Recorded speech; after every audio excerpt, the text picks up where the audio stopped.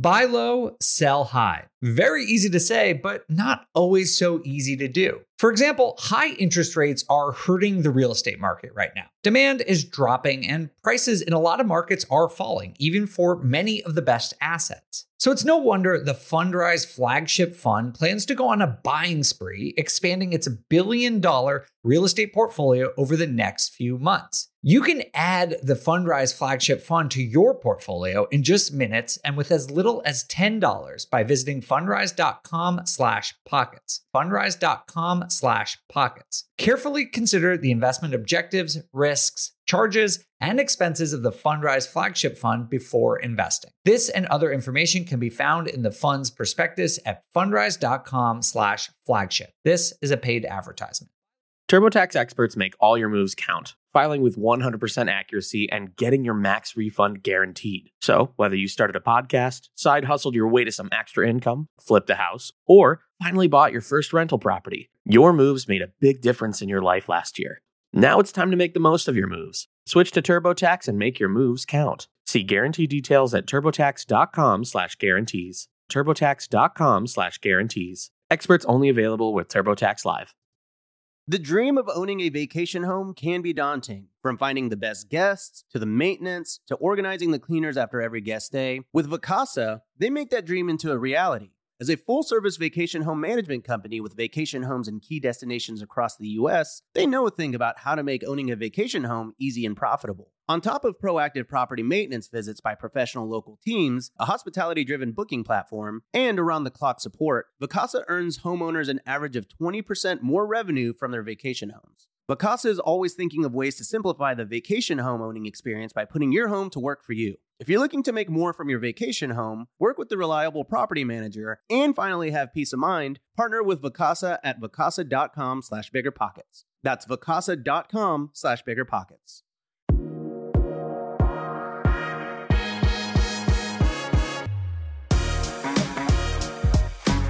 Hello, everyone, and welcome to On the Market. I am your host, Dave Meyer. And today we are going to talk about big news in the investing world, basically what happened at the Federal Reserve meeting last week. If you haven't heard yet, they raised rates, but of course that was pretty widely expected and was not the big news. But what did happen on top of that sort of headline news was really important and gives us probably the clearest picture yet that we have seen over the last couple of months of where the Fed is intending to go. I'm not sure if everyone listening to this knows this, but on top of just raising the federal funds rate, which they did, 75 basis points, they also have a press conference, which is really closely followed by investors and nerds like me. And they also release something called the Summary of Economic Projections, where the Fed actually tells you where they think the economy is going and what they're intending to do about it. And not a lot of people look at that, which I think they should, because the Federal Reserve, as we talk about on the show all the time, the Federal Reserve is sort of sets the rules for the entire investing world, not just real estate investing, but the stock market and bonds as well. And if the Federal Reserve is telling you what they think is going to happen and what they intend to do about it, you should probably pay attention. But I know not everyone wants to read through that, so I did. And I will tell you what's in there and give you some of my opinion and some other analysis about what this Fed announcement means for real estate investors, because, you know, they have been raising rates for the last couple of months, but to me, this meeting was probably the most impactful for the future of the housing market, let's say the next 6, 12, 18 months, than any of the other meetings. And I'll tell you why about that in a minute. But that's why we're going to do this show today. That's why we're going to go deep into this topic. So you're definitely going to want to stick around for this. But first, we are going to take a real quick break. The dream of owning a vacation home can be daunting. From finding the best guests, to the maintenance, to organizing the cleaners after every guest stay. With Vacasa, they make that dream into a reality. As a full-service vacation home management company with vacation homes in key destinations across the U.S., they know a thing or two about how to make owning a vacation home easy and profitable. On top of proactive property maintenance visits by professional local teams, a hospitality-driven booking platform, and around-the-clock support, Vacasa earns homeowners an average of 20% more revenue from their vacation homes. Vacasa is always thinking of ways to simplify the vacation homeowning experience by putting your home to work for you. If you're looking to make more from your vacation home, work with a reliable property manager, and finally have peace of mind, partner with Vacasa at vacasa.com/biggerpockets. That's vacasa.com/biggerpockets. Hey there, fellow libation lovers. Let's talk about something that's sure to tickle your taste buds. Total Wine & More. Are you ready to embark on a journey through the aisles of endless possibilities? Total Wine & More is your one-stop shop for all things wine, whiskey, and everything in between. From the smoothest Cabernets to the boldest bourbons, they've got it all. And the best part? Their team of friendly guides is here to help you navigate through the maze of choices. Need a recommendation? They've got you covered. But wait, it gets even better. Total Wine & More offers convenient curbside pickup and delivery, so you can stock up on your favorites without ever leaving your car or home. So what are you waiting for? Dive into the world of Total Wine & More today and discover your next favorite libation. Visit TotalWine.com to learn more. That's TotalWine.com. Spirits not sold in Virginia and North Carolina. Drink responsibly. B21.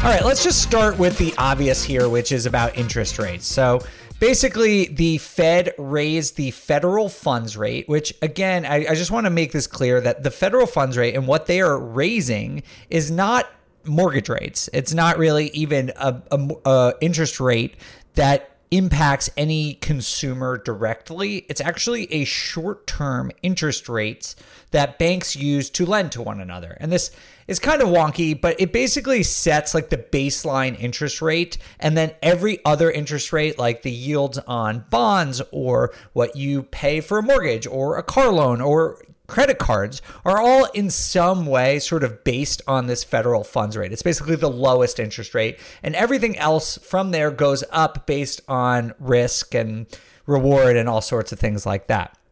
So what happened was the Fed raised this federal funds rate 75 basis points. And if you don't know what a basis point is, it's just a weird way of saying 0.01%. So when I say 75 basis points, that basically means 0.75%. So it went from 2.5 to 3.25. That's 70, excuse me, sorry. It went from, did I say that right? It went from 2.5 to 3.25. That's 75 basis points. And so that's where it is now. And the federal funds rate is actually a range. So now it sits between 3 and 3.25%. Now, that again was kind of obvious. People actually thought there might be a 100 basis point hike after the most recent inflation report because that was so much higher than people were expecting. But the Fed decided to pursue a more predictable course, I would say, and just did the 75 basis point hike. That's what people were expecting. They typically want to do something that's not super out of line with the market's expectation, and that's what they did. Not a lot of news there. But in addition to this immediate hike, we now know that rates, and this is the important part, we now know that rates will likely climb higher in the coming months and actually into next year, into 2023. And you might be wondering, how do I know this? How do I know what's going to happen with rates? Well, the Fed just tells us this. It's not rocket science. I'm not looking into a crystal ball. And like I said at the top of the show, they released something called the Summary of Economic Projections. And after every meeting, they do this, and it tells you, they put out expectations for inflation and economic growth. But what we're looking at today is really what their expectations are for monetary policy. Basically, where are they going to set the federal funds rate? And to me, the most important part of this entire Summary of Economic Projections, at least for what we're talking about today, is known as the dot plot. And the dot plot is basically a poll for every Fed official who's at these meetings, and it asks each individual person where they think interest rates should be over the next couple of years. So they have a vote and they say, where do you think interest rates are going to be in 2022, 2023, 2024, 2025? And they put it all on a dot plot, but the dot plot is kind of a little bit confusing. I think for our purposes here today, it's actually just easier to look at the median expectation. So instead of looking at each individual expectation of each Fed official, let's just take the average of what Fed officials think is coming over the next couple of years. And basically what that shows is that the people who make this decision, the Fed officials are the people who decide where the federal funds rate goes. And they expect it to go up to 4.4% by the end of 2022. Now remember, we just experienced our third 75 basis point hike in a row. And it's saying that we are still going to go about 125 more basis points by the end of the year. So that could be another 75-point hike and then a 50-point hike. There's 2 more meetings this year. So that's probably what will happen. I think that's the most likely scenario. So going up significantly more by the end of 2022. And then the Fed thinks it's going even higher in 2023. The median there is 4.6%. So not much higher. It sounds like the Fed is thinking that what they're going to do is raise rates aggressively through the end of the year and then a little bit more in 2023, but not much more. If you're wondering around the out years, 2024 and 2025, they do have it coming down to somewhere around 4% in 2024 and then dropping all the way down to below 3% in 2025. Now, no one knows what's going to happen, right? If you watch the press conference with Jerome Powell, he basically said he doesn't know what's going to happen. So I don't put a lot of stock in what's going on in 2024 and 2025. There's just too many variables. That's basically the Fed saying they want to get back eventually to what they would call a neutral interest rate. When interest rates are super low, like they've been for most of the last 10 years, that's known as easy money. We are now entering a territory where it's tight money, where it's hard to borrow. But the Fed has this vague concept of neutral, where it's just like the right amount. So there's not inflation, but there's economic growth. And that's sort of what they think like the 2.75, 3% rate is. And so that's where they want to get to eventually. But I think we should take very seriously what is happening and what they're saying they're going to do for the rest of this year and into next year. So I don't know what's going to happen. No one does. But the only data that we have is that the Fed says they're going to raise rates for the rest of this year and a little bit next year. And I'm going to take their word for it personally. I think that's what's going to happen.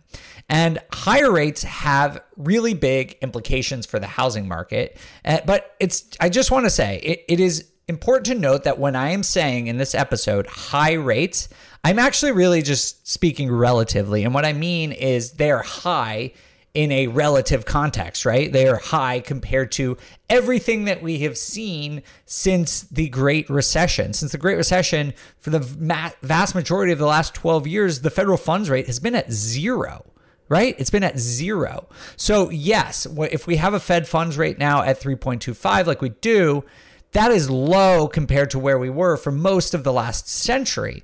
But what matters here is that it's a shock to the system, right? It is still low in a historical context. But if you go from 0 to 3 really quickly, like we have, this can be pretty shocking to the economy. And I do think we're going to see some shocks through the economy. So that's sort of what happened with the federal funds rate. So the second thing I want to talk about is about mortgage rates, because that's what really is going to impact the housing market directly. And as I said, the federal funds rate is not the mortgage rate. And I just want to explain what that means. So the Fed funds rate, like I said, it impacts things like bonds.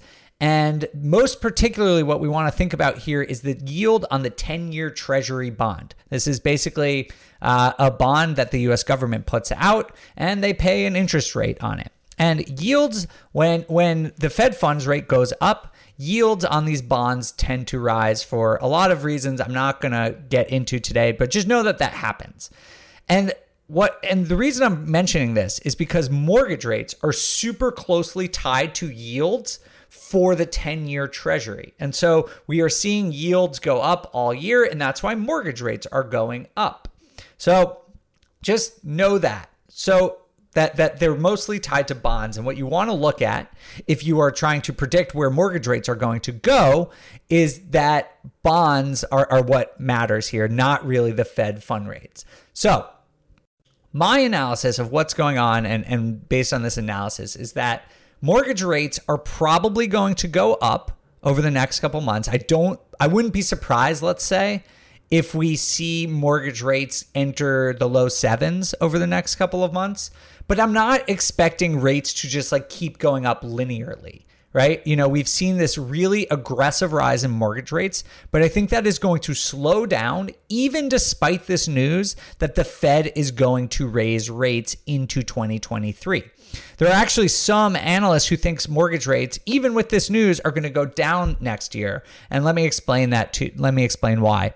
So first and foremost, mortgage lenders, they are forward looking. It's not like they're sitting around being like, oh, the Fed is probably going to keep raising rates all of 2022, but I'm going to keep my mortgage rates that are dependent on bond yields and everything else, I'm going to keep them low and wait to see what the Fed does. No, that is absolutely not what they would do. That is too risky. It's just bad business, right? And so what they do is they base their mortgage rates based on where they think interest rates for bond yields and the federal fund rates are going to be several years down the road, right? They want to be able to make money even when the Fed raises rates into the future. And so they have been pricing these Fed raises into mortgage rates all year, right? That's why mortgage rates went up starting in June. They didn't wait for the 275 basis points hikes since June, right? They went up past 6 or near 6 back in June. And now, starting, a couple months ago in August, we were starting to see rates go up again. And that's because people were anticipating what happened in this Fed meeting. So it's not like all of a sudden the Fed announces that they're raising rates and mortgage brokers are like, oh, damn, we got to catch up. We got to raise rates. Like they've already done this. Like they already did it. And so now they're, of course, going to adjust a little bit. Yields on bonds are going to adjust based on what the Fed said. But they have already been thinking about this, and the adjustments are going to be smaller. And in these times of uncertainty, mortgage brokers are going to err on the side of caution and make rates go higher to cover their bases, right? They want to make sure that they have good rates, even if the Fed keeps raising rates even higher and higher. The second reason that I think that mortgage rates are not going to just keep skyrocketing is based on what I said before about the 10-year Treasury.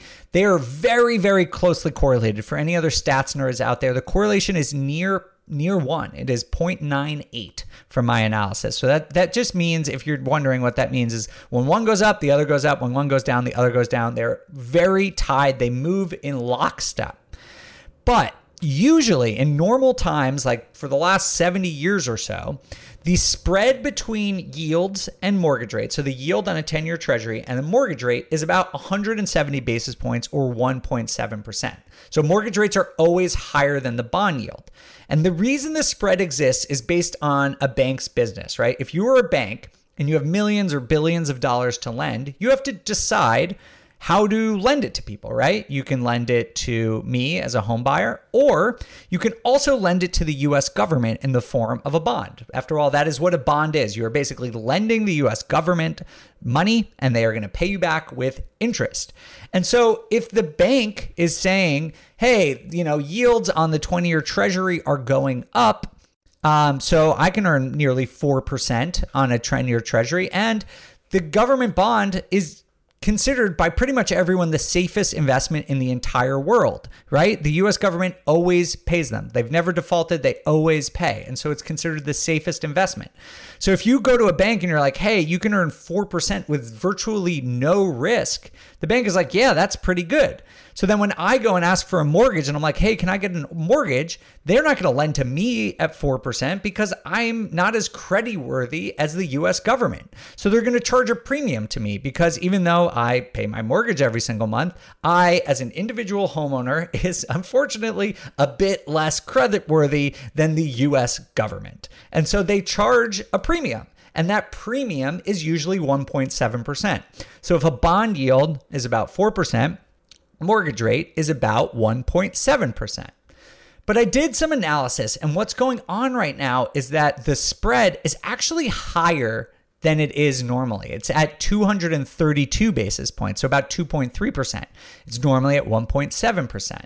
And that is because there's all this uncertainty, right? Like we don't know what's going on with the Fed. We don't know what's going on with inflation. Are we in a recession? What's going to happen? So mortgage lenders, like I said, are being extra cautious and they are increasing the spread between mortgages and bond yields. And that's probably going to stick around for a little while. But if the Fed holds their line and does what they say they're going to do, and inflation does start to come down, I think people will start to feel a little bit more comfortable, and the spread between bond yields and mortgages might start to come down. Of course, bond yields could keep going up a lot more, but again, bond yields have largely priced in these Fed decisions. So those two things make me feel that although I do expect rates to go up, they're not going to go up like crazy because we could have some reversion to the mean or the spread between bonds and mortgages. And a lot of this has already been priced in for months. That is why Mark Zandi, you may have heard of him. He works for Moody's Analytics. He's one of the most prominent economists in the world. And he expects, even after this week's news, he expects the average rate for a 30-year fixed rate mortgage to be 5.5% in 2023. He actually thinks it's going to come down. So that might happen. I don't really know. I'm not an expert in bond yields. I'm not an expert in mortgage prices, but I do think these two things do suggest that although they probably will go up, again, I wouldn't be surprised if we get into the sevens, that we are probably not going to see this linear mortgage rate growth like we've seen over the first 3 quarters of this year continue throughout this year and into 2023. Okay, so far we've talked about interest rates, mortgage rates. Now, let's talk about the Fed's focus, because this to me was really sort of telling what happened in the press conference afterwards. And nerds like me, economic reporters, finance people, all love the press conference because Jerome Powell, he gets up there, he reads some carefully prepared statement, and it's all like a game, right? The Fed has an enormous responsibility in the world. They dictate so much of financial markets and economies, and they're very careful about what they say. People count how many times he says recession, or back when they were calling inflation transitory, they would count how many times he said transitory to try and understand what's going to happen next. So people make this huge game out of it. It's kind of ridiculous. But the reason I think that it's important to note right now is because the press conference yesterday or 2 days ago, and again, this will come out a week from now, so you'll hear this a week after, but I'm recording this 2 days after this news came out. Jerome Powell, he was pretty darn clear about what he is expecting, clearer than he usually is. And I think he said some things that were really noteworthy that sort of tell us the Fed's intention and where they're going to go.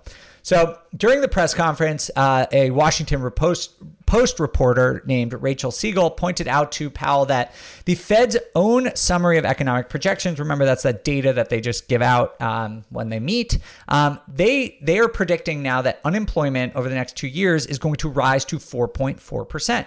And that is a rate at which typically brings about a recession. Remember, we are not technically in a recession. By many people's definition of recession, we are, but the National Bureau of Economic Research has not officially declared us in a recession yet. But this reporter was pointing out to Jerome Powell that the Fed is basically predicting a recession, right? So here's what the chairman said back, and I'm going to paraphrase briefly here, but he said, "We have always understood that restoring price stability," which as an aside just means reducing inflation. So he says, "We have always understood that restoring price stability while achieving a relatively modest increase in unemployment and a soft landing would be very challenging. And we don't know, no one knows, whether this process will lead to a recession, or if so, how significant that recession would be." And I know that's a lot of mumbo jumbo, but basically what the Fed chairman, the guy in charge of the economy, just said is, we think that controlling inflation is going to bring about at least modest increases in unemployment, and no one knows if it's going to bring about a recession or how bad the recession would be. He's basically saying we need to bring down inflation, and we don't care if unemployment goes up a bit, and we don't care if it goes into a recession, because inflation is such a problem that we have to pursue this. Now, Today, I don't want to get into a debate whether inflation or recession is more important. Everyone has their own opinion about that. I just want to tell you what he's saying and my interpretation of that. So that's basically what he's saying. He's like, we're going for it. We're sending it. We're going to keep raising rates. Recession be damned, rising unemployment be damned. But I do think it is important to note that he was basically saying if unemployment starts to get really bad, that's when they would back off. But 4.4%, which is a pretty good increase from where we are today, they are comfortable with that. So no one knows, but that's basically what they said. As it relates to housing and the need for the housing market to cool off, Jerome Powell stated, and I quote, "What we need is supply and demand to get better aligned so that housing prices will go up at a reasonable level, at a reasonable pace, and that people can afford houses again." And I think we probably in the housing market have to go through a correction to get back to that price.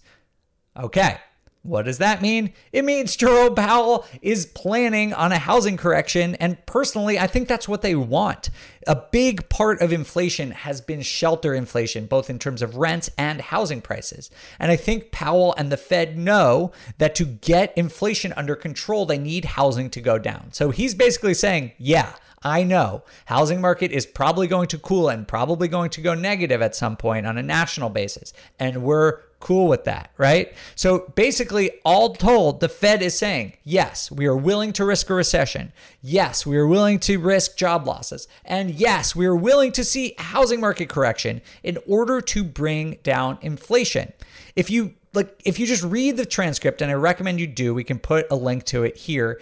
He wants this. This is how you bring down inflation, is you get prices to come down and you get people to stop spending money. So he wants a recession. He wants job losses. He wants a cooler housing market because that would bring inflation under control. Of course, the Fed could change their mind, but this press conference, he said in very clear terms that they're going to hold the line inflation. They are going to keep rates high. They're probably even going to raise rates, even if this is going to cause all the things that I just said. So that's my interpretation of Jerome Powell's speech. Is he was not pulling any punches. He is not messing around. He is telling us all in very clear terms what to expect. And to me, that is high rates, housing market cooling significantly, probably going negative in a lot of markets, not every market, but in a lot of markets. We're probably going to see unemployment go up, and we are probably going to see a recession officially, even though we're not officially in one yet. So here, all in all, everything we've talked about today, basically why I wanted to make this show and why I think this is so significant is because over the course of this year, over the course of 2022, many investors have been hoping for a Fed pivot, quote unquote pivot. And basically, a lot of investors had this theory that the Fed would raise rates up to a point where it would slow things down. The housing market would cool like it has been. Companies would probably be hiring less and things would, start to cool off. But they wouldn't risk, a deep recession or a lot of job losses or huge crash in the housing market. And they would keep it around 2.5%, 3%, sort of that neutral Fed funds rate that I was talking about. But to me, this press conference just completely kills that theory about a pivot. The Fed is extremely careful and they are very deliberate about what they say. And if they were keeping their options open for a pivot, they wouldn't have said the stuff that Jerome Powell said yesterday. The data it shares, everything they say right now is that they're going to stay aggressive in the fight against inflation, even if it causes economic pain elsewhere in the economy, and that is what we should expect.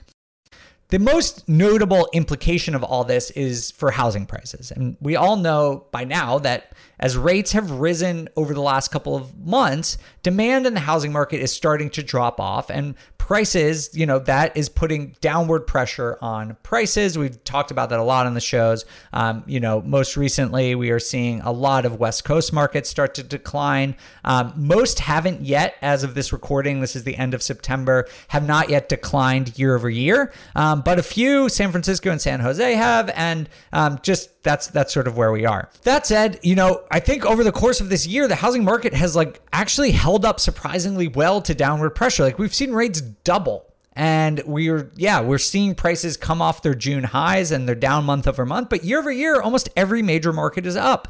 And that is sort of what I thought. The housing market is resilient. There are a lot of reasons, fundamental reasons why the housing market is resilient, even in the face of the rising rates that we've seen so far. But now, knowing that mortgage rates are going to stay high for the foreseeable future is going to be a much bigger test than what we've seen so far. Because if there was a pivot and rates peaked and people could get adjusted to that and maybe come down a little bit, then the housing market, I think it was like probably going to hold up pretty well, and you could maybe have a decent year in 2023. But now, I mean, if you're going to have a year and a half of mortgage rates, above 5.5%, maybe up to 7%, to me, that is going to put a lot more housing markets at risk for declines. And so I think everyone needs to keep that in mind. Like 2023 right now, at least on a national level, is looking like a flat year at best and is more likely a down year, even on a national level, is sort of what I'm starting to think. By next summer, I don't think it's going to come in the next couple months, but I don't know. I really don't. These are just sort of my musings that I'm sharing with you right now.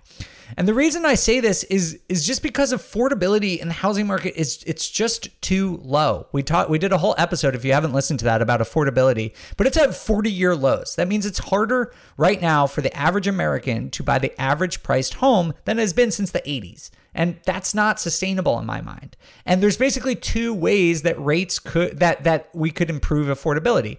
One is rates start to come down because that makes homes more affordable. But we just got told that rates aren't coming down. And so the only other way for homes to become more affordable, other than massive wage growth, which we are not going to see, is that housing prices start to come down and make homes more affordable. And so that's why I think there's going to be this sustained downward pressure on the housing market. And I want to be clear that even given all of this news, I still do not think we're heading for a crash. And I define that as declines at a national level of more than 20%. I don't think that is going to happen. The credit quality is still good. Inventory is actually starting to level off. People who know more about this than I do, professional forecasters, think that really the downside, the biggest downside, is somewhere around 10%, on a national level. We don't know if that's what's going to happen, but it is worth noting that that's what a lot of experts and people who forecast this stuff think. The second implication, other than housing prices, is rent growth. And I think if we do see a recession, if we see job loss, those things combined with inflation are probably going to lessen demand for apartments, right? You see in these types of adverse economic conditions, people move in with their friends and their family, and that's known as like household declining. The total number of households people occupy a housing unit could go down, and that lessens demand. It's worth noting that, rent is pretty stable. It doesn't really fall that much even during a recession, but I think rent growth is really going to start to come down. It already has. In August, it was at 11% year over year, which is still really insane, but way lower than it's been over the last couple of years. So I think that trend is going to continue.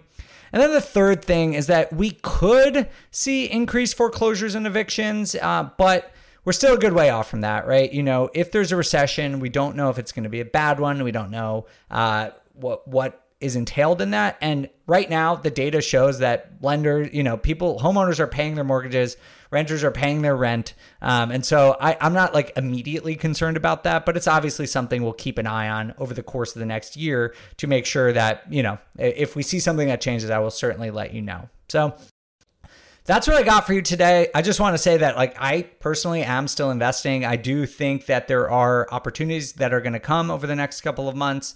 We're going to be working on some more shows about how to invest in 2023, different strategies that are going to work, different strategies to avoid opportunities that might present themselves. So definitely stay tuned for that. We're going to have a lot more 2023 planning content on this podcast over the next couple of months. But that's what I have for you today. Hopefully you guys understand this. If you're interested in this, I do recommend at least watch the press conference with Jerome Powell and see what he was talking about. You can look at the summary of economic projections and look at some of the data that the Fed is sharing with you. These are things that you should know if you're an investor, if you're risking large amounts of your money and the Fed is this active and they have so much control over what happens. If it were me, I would learn as much as I can. Thank you all so much for listening. I really appreciate it. If you want to give me any feedback about this show, have any thoughts, you can do that on Instagram where I'm at The Data Deli. If not, Appreciate you all being here. I'll see you next time. On the Market is created by me, Dave Meyer, and Kaylin Bennett. Produced by Kaylin Bennett. Editing by Joel Esparza and Onyx Media. Copywriting by Nate Weintraub. And a very special thanks to the entire BiggerPockets team. The content on the show On the Market are opinions only. All listeners should independently verify data points, opinions, and investment strategies.